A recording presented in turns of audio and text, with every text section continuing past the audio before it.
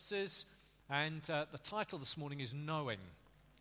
And so we're going to read the passage together. The words will come up behind me on the screen, and this is what it says in the New International Version. Finally, my brothers, rejoice in the Lord. It's no trouble for me to write the same things to you again, and it's a safeguard for you. Watch out for those dogs, those men who do evil, those mutilators of the flesh. For it is we who are the circumcision, we who worship by the Spirit of God, who glory in Christ Jesus, and who put no confidence in the flesh. Though I myself have reasons for such confidence. If anyone else thinks he has reasons to put confidence in the flesh, I have more.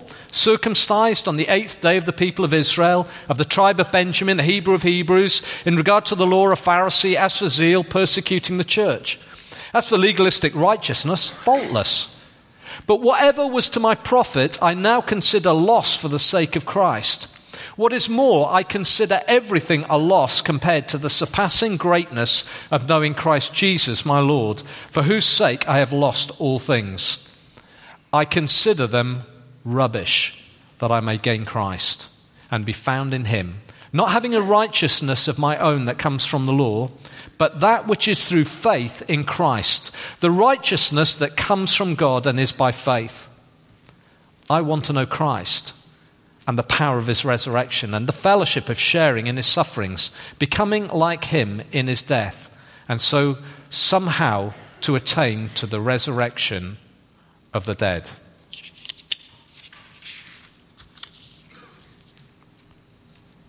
I don't know about you, but some birthday presents you get, they really stand out, don't they?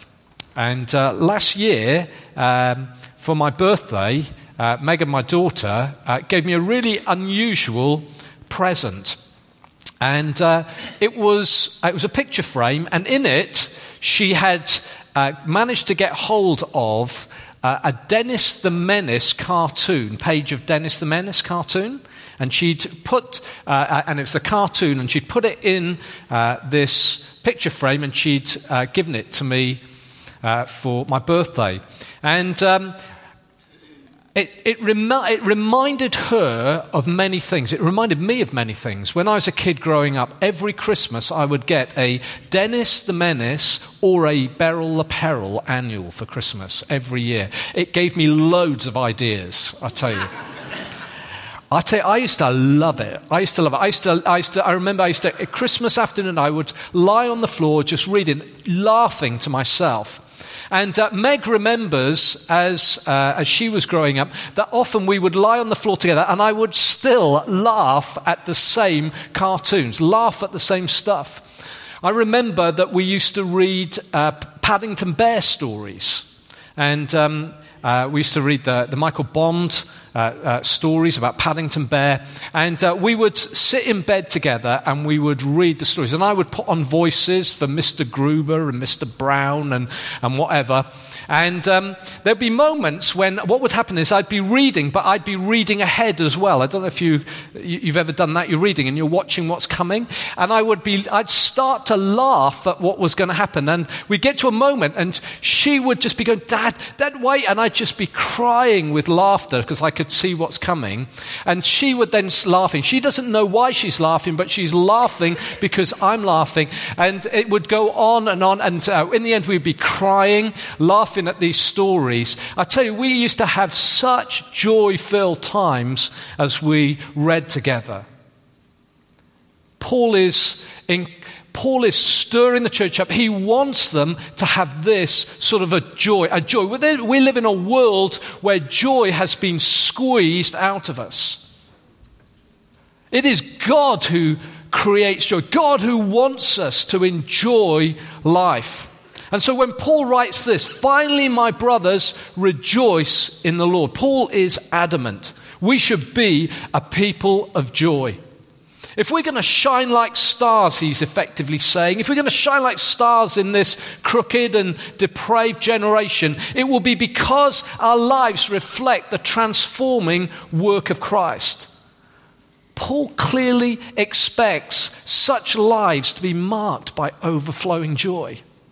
He expects our lives to be marked with joy. There isn't a person alive who doesn't want to live a joy-filled life. It's every person's aim. We try to buy it, holidays, cars, stuff. We go where we hope we're going to find it. Nightclubs, St. Mary's even. We pursue relationships to experience it. And yet, for most of us, it's as elusive as a dry day in West Wales or a goal at Old Trafford.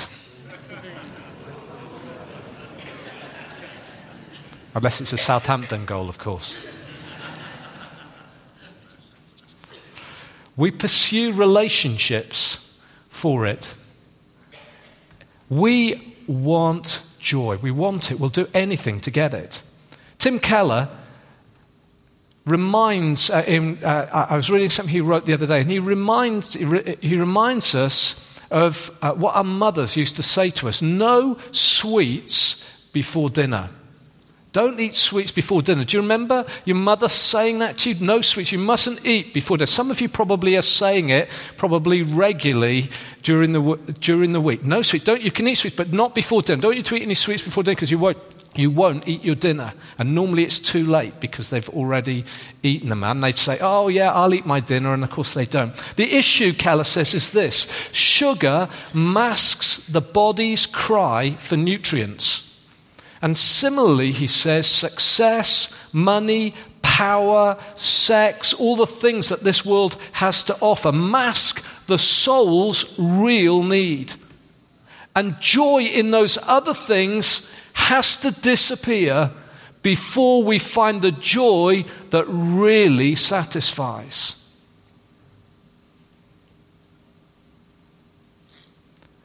Paul's antidote is 4 words. Rejoice in the Lord. Rejoice. Rejoice.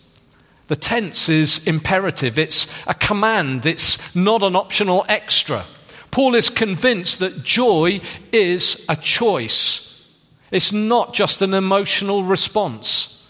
As far as joy is concerned, we mustn't be passive. We choose to be joyful. But Steve, you don't know what my week has been like. You're right, I don't. I have no idea what your week has been like. But joy, this joy, is not based on how you feel. Its source is different to any other joy. Paul is talking about joy in the Lord. We experience this joy by orientating ourselves, orientating our lives towards Jesus Christ. We look towards him. Let us fix our eyes on Jesus, the writer to the Hebrews says. Let us fix our eyes on Jesus, the author and perfecter of our faith, who for the joy set before him endured the cross for us. Jesus himself said this: I have told you this so that my joy may be in you and your joy may be complete. This is a joy that springs out of what we believe and the choices we make. We need to stop chasing other things and pursue Christ. How do we do that? Well, it's as we think about him, who he is, what he's done for us, who we now are in him. We cannot help but be filled with joy as we do that, as we look to him and we think about him. We think about the fact that he is God's Son who became a man for us, that we might know the love that the Father has lavished on us. We know that God is a Father who lavishes his love on us. Jesus was fully God and fully man. He completely dealt with our problem of sin, our rebellion against God, our living for ourselves, our living independently of God. Through his death on the cross and his resurrection from the dead, we can draw near to the living God. We can come close to God in heaven. When we put our trust in Jesus, we receive grace from God. God freely gives us life in him. God's just anger at our rebellion, our wrongdoing, is completely satisfied by what Jesus did on our behalf on the cross. We get what we don't deserve, and we don't get what we do deserve. We are now children of God. And God's Spirit lives inside of us. And thinking on these things will cause joy to fill our souls. And if it doesn't cause joy to fill our souls, then there's something deeply wrong with our faith. If we constantly look to Jesus, his strength will daily come to us. The joy of the Lord will be our strength. Paul has clearly told this to the Philippians before. But he says to them, this is a safeguard for you. Why do we need a safeguard? Why would we need a safeguard? Well, there's a battle for our joy. There are so many competing sources, so many things out there that will try to pressure you to squeeze the joy of God out of your soul. Because behind the scenes, there is an evil one. There is, the Bible says, a devil who will try to steal joy from you, will cause the joy of the Lord to be far from you.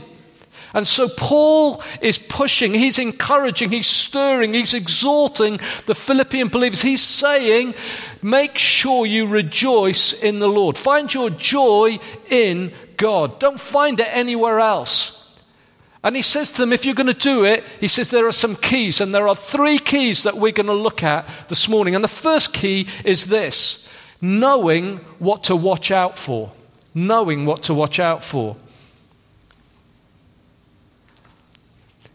Annette's family, there are some members of her family were looking to get a timeshare, and they got talking to some people, and they ended up buying a timeshare on the Thames. It was a riverboat, and they bought this timeshare on the Thames. They didn't know much about it, but it sounded such a great deal. It sounded an absolutely fantastic deal. Guess what?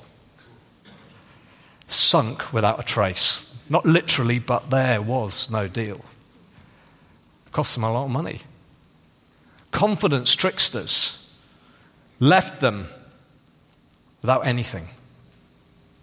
There are confidence tricksters, Paul says, that are out to steal your joy. And in a letter to the Galatian believers, he says this: what has happened to all your joy? In another point in the letter, he says, who's cut in on you? Paul knows that there are enemies out there. The devil uses situations and people to steal your joy. So what do we need to look out for? The first thing we need to look out for if we're going to is bad company. Paul didn't hold back. He calls these people dogs. I mean, the language is scary. Surely Paul shouldn't be using language like that. I tell you, he does not hold back. He said, these people, he said, they're dogs. He said, they're not like poodles. They are feral dogs. They hunt in packs. They're unclean. They're vicious. They do evil. These people are mutilators of the flesh because of what they are insisting that Christians have to do if they truly want to follow Christ. He says these people are adding to the gospel of grace. These people, he says, are Judaizers who are saying to become part of God's people, they have to be circumcised. They were saying that Jesus was not enough. The gospel, it's clear. It's by grace we are saved through faith. The gospel is Jesus only and not Jesus plus. Anyone who says or even implies to be saved, we must be baptized, take bread and wine, communion, tithe, that's give 10% of our income, or act in a specific way, is bad company. You are saved by grace alone. Hallelujah. It's good news. You don't have to do anything. It's the grace of God. We do not earn God's favor. Paul also says, We avoid bad company, but we have to stop believing our own press. He talks about self-confidence. Self-confidence before God is a disaster. Paul calls it confidence in the flesh. None of us have any right to stand before a holy God because of who we are or what we've done. If that was true, then Paul would have had more reason than anyone else to do that.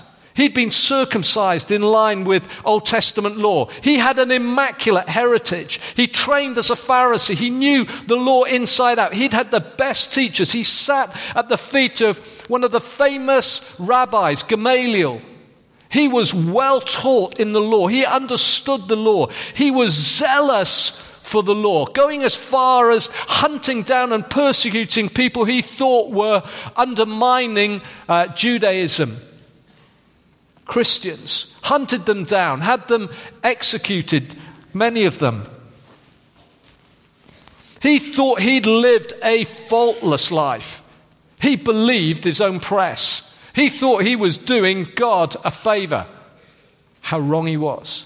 And then one day on a road to Damascus, out about his business, looking to hunt down more Christians, suddenly there's a moment. Jesus Christ encounters him. And in that moment, everything changes. He no longer believed his own press. He found out how far from God he really was.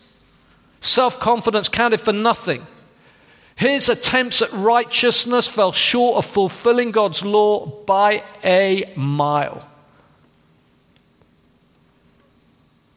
He found out that pride steals real joy.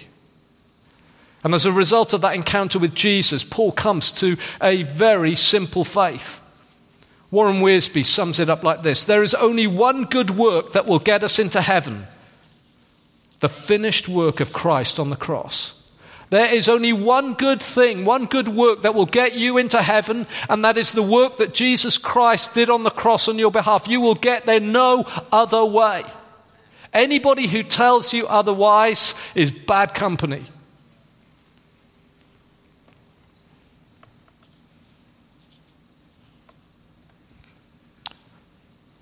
You see, in the Old Testament, circumcision was only if ever intended to be a sign of something that had happened in the heart.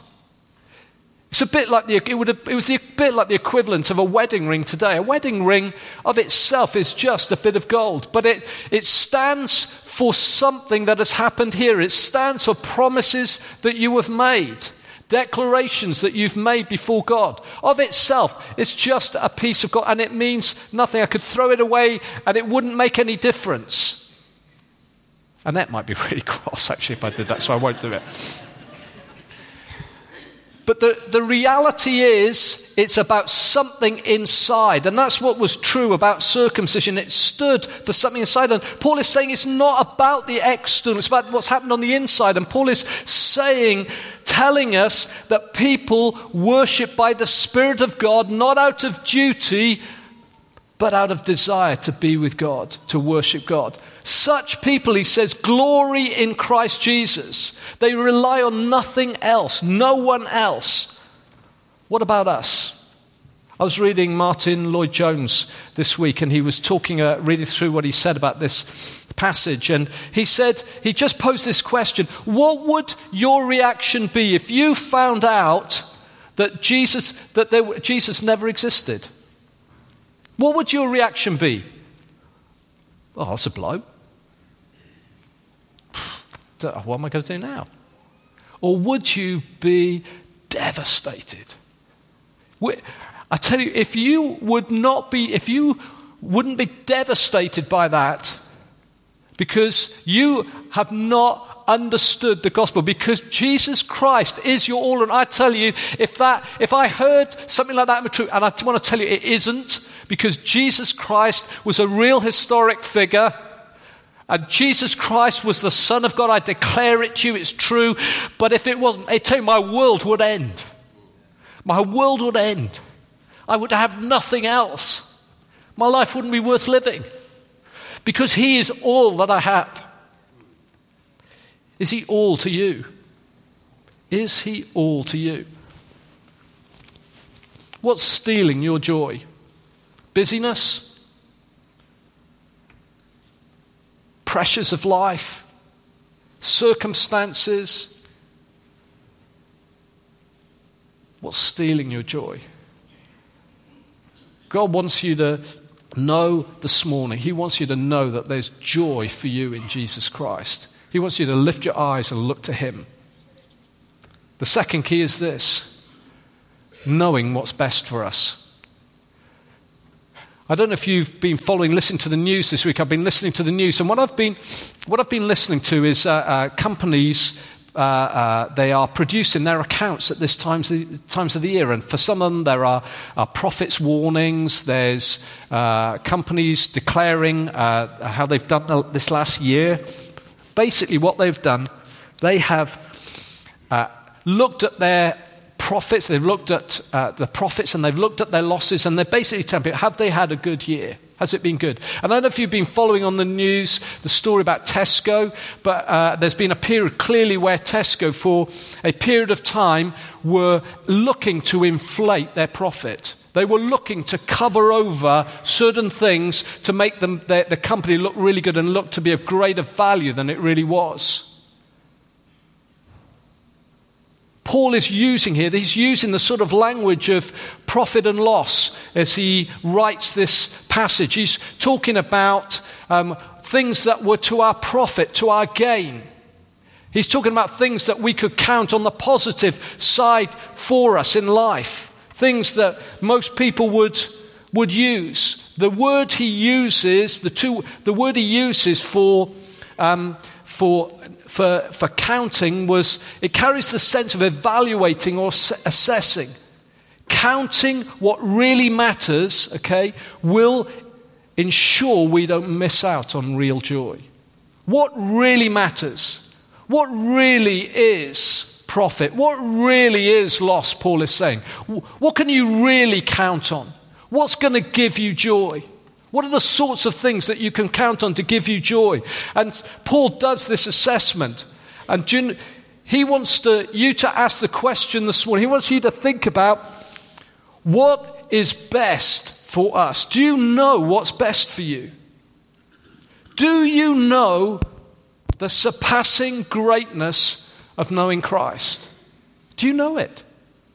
Do you know the surpassing greatness of knowing Christ? Is he your pearl of great price, your treasure in the field, the one that was worth giving up everything for? Paul says, I consider a loss everything compared to the surpassing greatness of knowing Christ Jesus my Lord, for whose sake I have lost all things. Are you holding on to inappropriate things? Are you holding on to stuff tightly? If so, it's because you've not understood the surpassing greatness of knowing Christ. Losing those things is in reality gain. Paul lost his liberties in prison. He lost his comforts. He talks about his own experiences in terms of dangers from bandits and from rivers and from stuff that goes on. He was hungry, he was thirsty, he was needy on occasions. He lost his security. He was shipwrecked. He spent a night, we're told, on the open sea. He lost friends. He lost his reputation. And yet Paul says, I have gained Christ. All of those things are nothing. When that person in the office makes fun of you for your faith, when so-called friends walk away from you because of your lifestyle, you won't do the things that they want to do. When people tarnish your reputation, when people laugh at you, mock you, when you don't get the promotion you think you deserve because you stand up for what's right and what's true, you won't fudge things. God wants you to know that Jesus Christ is worth it. Jim Elliot just before being killed by Auca Indians, said this: "He is no fool who gives what he cannot keep to gain that which he cannot lose." Do you know that? Do you know the surpassing greatness of knowing Christ? You see, Paul says everything else is worthless. Paul says, I count it rubbish. The language is garbage, kitchen scraps, literally excrement. That's really what the word means. That's what's behind it. He said, it is rubbish. Those things are worthless. What was important to him was gaining Christ and being found in him. He says, not having a righteousness, a right standing before God that came from himself or that came from keeping the law. Alec Motyer in his commentary calls that a do-it-yourself righteousness. I tell you, I am rubbish at do-it-yourself around the house. Rubbish. I think every shelf I've ever put up has failed the ball bearing test. I had a builder friend once who, I put up all these shelves in my old house, in the shelves around 3 walls, and they were supposed to be in line with each other, running smoothly around. It was, they were like that. It was just like, you put a ball bearing on it and it raced off the edge. The books just about held in place by their weight. The friction just stopped them sliding off because they were so poor. The shelves are so poorly done. I don't do DIY well. Paul says, none of you do DIY well. If you are trying to please God by what you do, you will get nowhere. DIY righteousness will get you nowhere. It will cause you heartache and pain. Anyone who relies on their own efforts to meet God's perfect standards will find out too late your efforts are worthless. If Paul's efforts, in his own words, were rubbish, then no one has a chance. Wiersbe put it like this: Paul had enough morality to keep him out of trouble, but not enough righteousness to get him into heaven. Do you know it's all rubbish? Have you counted all things lost? Do you know that it's all about grace? Instead of relying on our own efforts, it's receiving the righteousness that comes from God that's by faith. The righteousness that comes from God requires the law to be satisfied. God's law has been broken by all of us. Not one of us will ever stand before God and say that we have kept his law perfectly, lived the way that he would want us to live. The punishment for that is death. Separation from God.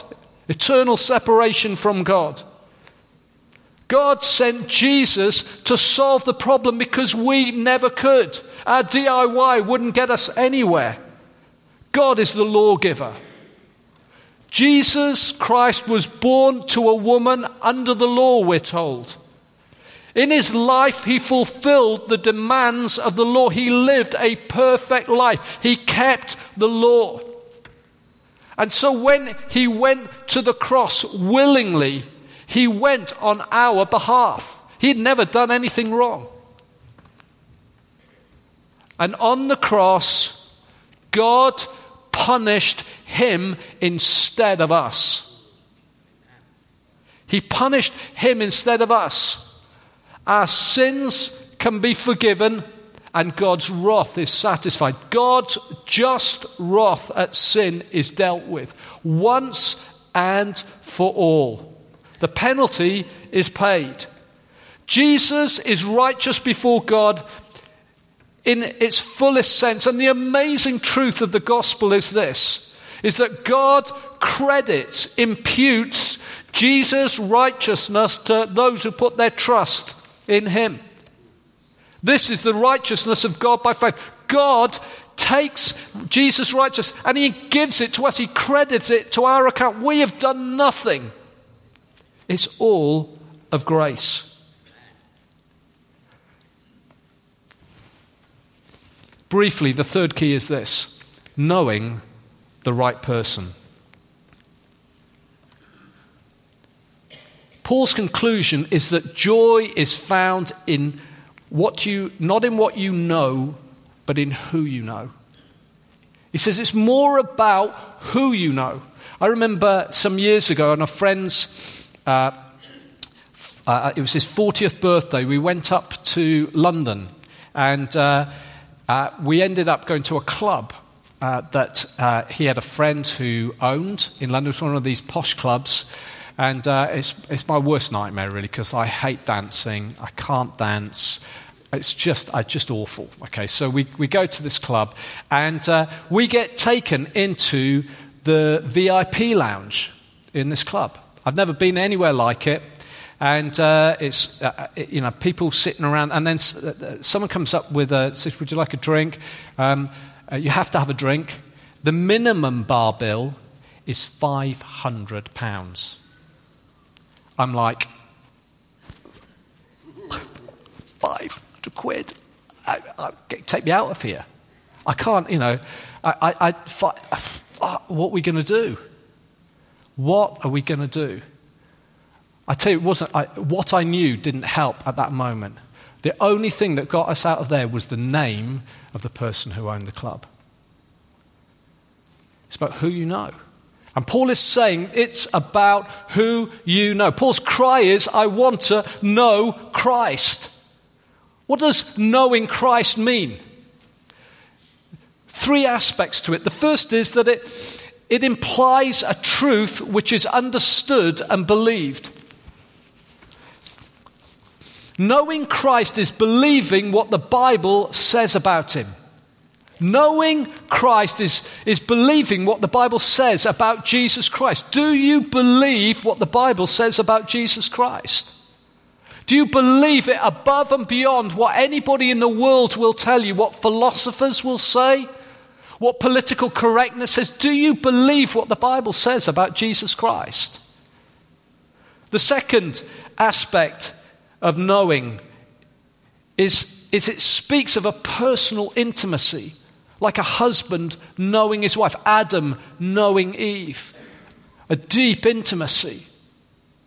Knowing Christ is not just about knowing facts, not just about believing what the Bible says. It's about a personal relationship. It's about an intimacy with him. There is something about you love him. You love being in his presence. You love praying to him. You love coming to worship because you're going to be near Jesus. You're drawing near Jesus, and you're doing it with others who believe the same. I tell you, if you don't love local church, you haven't got the gospel. Because if you've got the gospel, you love Jesus and you want to be with people who love him. It's true. If you play fast and loose with church, I'm going to tell you, I'm not sure you've really understood the gospel. I tell you, I love the local church. I love it. I love being with you because you love Jesus and I love him. And when we are together and we worship him together, there is something profound. There was something in the worship this morning that was beautiful. The third thing is that there is a practical dimension to knowing. Essentially, nothing is truly known unless it affects our daily lives. If we truly know Jesus, we will live differently in the world around us. What about you? Is it just about head knowledge? Do you have a vibrant personal relationship with him, with Jesus? Has he changed your life? Or are you living the same old way? Aping the world around you, doing what everybody else around you is doing? Or are you different because you love him and you want to follow him and want to please him? You're not trying to do anything to earn his favor, but you just love Jesus. Do you know him? If you know Jesus, it's powerful, Paul says. He says you will know the power of his resurrection. The Holy Spirit dwells inside those who know Christ. The very power that raised Jesus from the dead dwells inside us, we're told in Ephesians chapter 1 and Ephesians chapter 3. It's the only way that we can live a transformed life is because Christ empowers us. The only way we can live a transformed life is if Christ empowers us. If God is for us, who can be against us? It's powerful, but it's also painful. Paul talks about knowing the fellowship of sharing his sufferings. They go together. If you know the Holy Spirit inside you, you will experience the opposition and rejection of the world around who do not love Jesus. They don't love the things of God. This world does not love Jesus Christ. And if you are a follower of him, you will experience the sufferings of Christ because this world will reject you, because it rejected him. I'd love to tell you it won't be like that, but I tell you there is a cost to following Jesus Christ. And yet for us, for the good news is that it's been reversed. You see, for Jesus, he experienced the suffering and then went to the cross and was died and was resurrected from the dead. For us, we first and foremost experience the resurrection power of God. That gives us strength to cope with this life, the suffering of this life. He shares his new life with us. If his Spirit dwells inside us, we have the power to cope with all the opposition, all the suffering, all the tough things that happen in life. Anything this world can throw at us, we have within us the resources to press through in Christ. And as we take up our cross every day, we become more and more like him. One day, Paul says, by knowing Christ, we will somehow, by an amazing demonstration of God's power, we will be raised from the dead, and then our joy will know no end. That is the promise of the living God to you. If you have never given your life to Jesus Christ, then today I urge you, give your life to him. Know him. Put your trust in him. If you've lost your joy this morning, if you've just been struggling, if you've taken your eyes off Jesus, I urge you today, fix your eyes on him, the author and the perfecter of your faith, the starter and the finisher of your faith.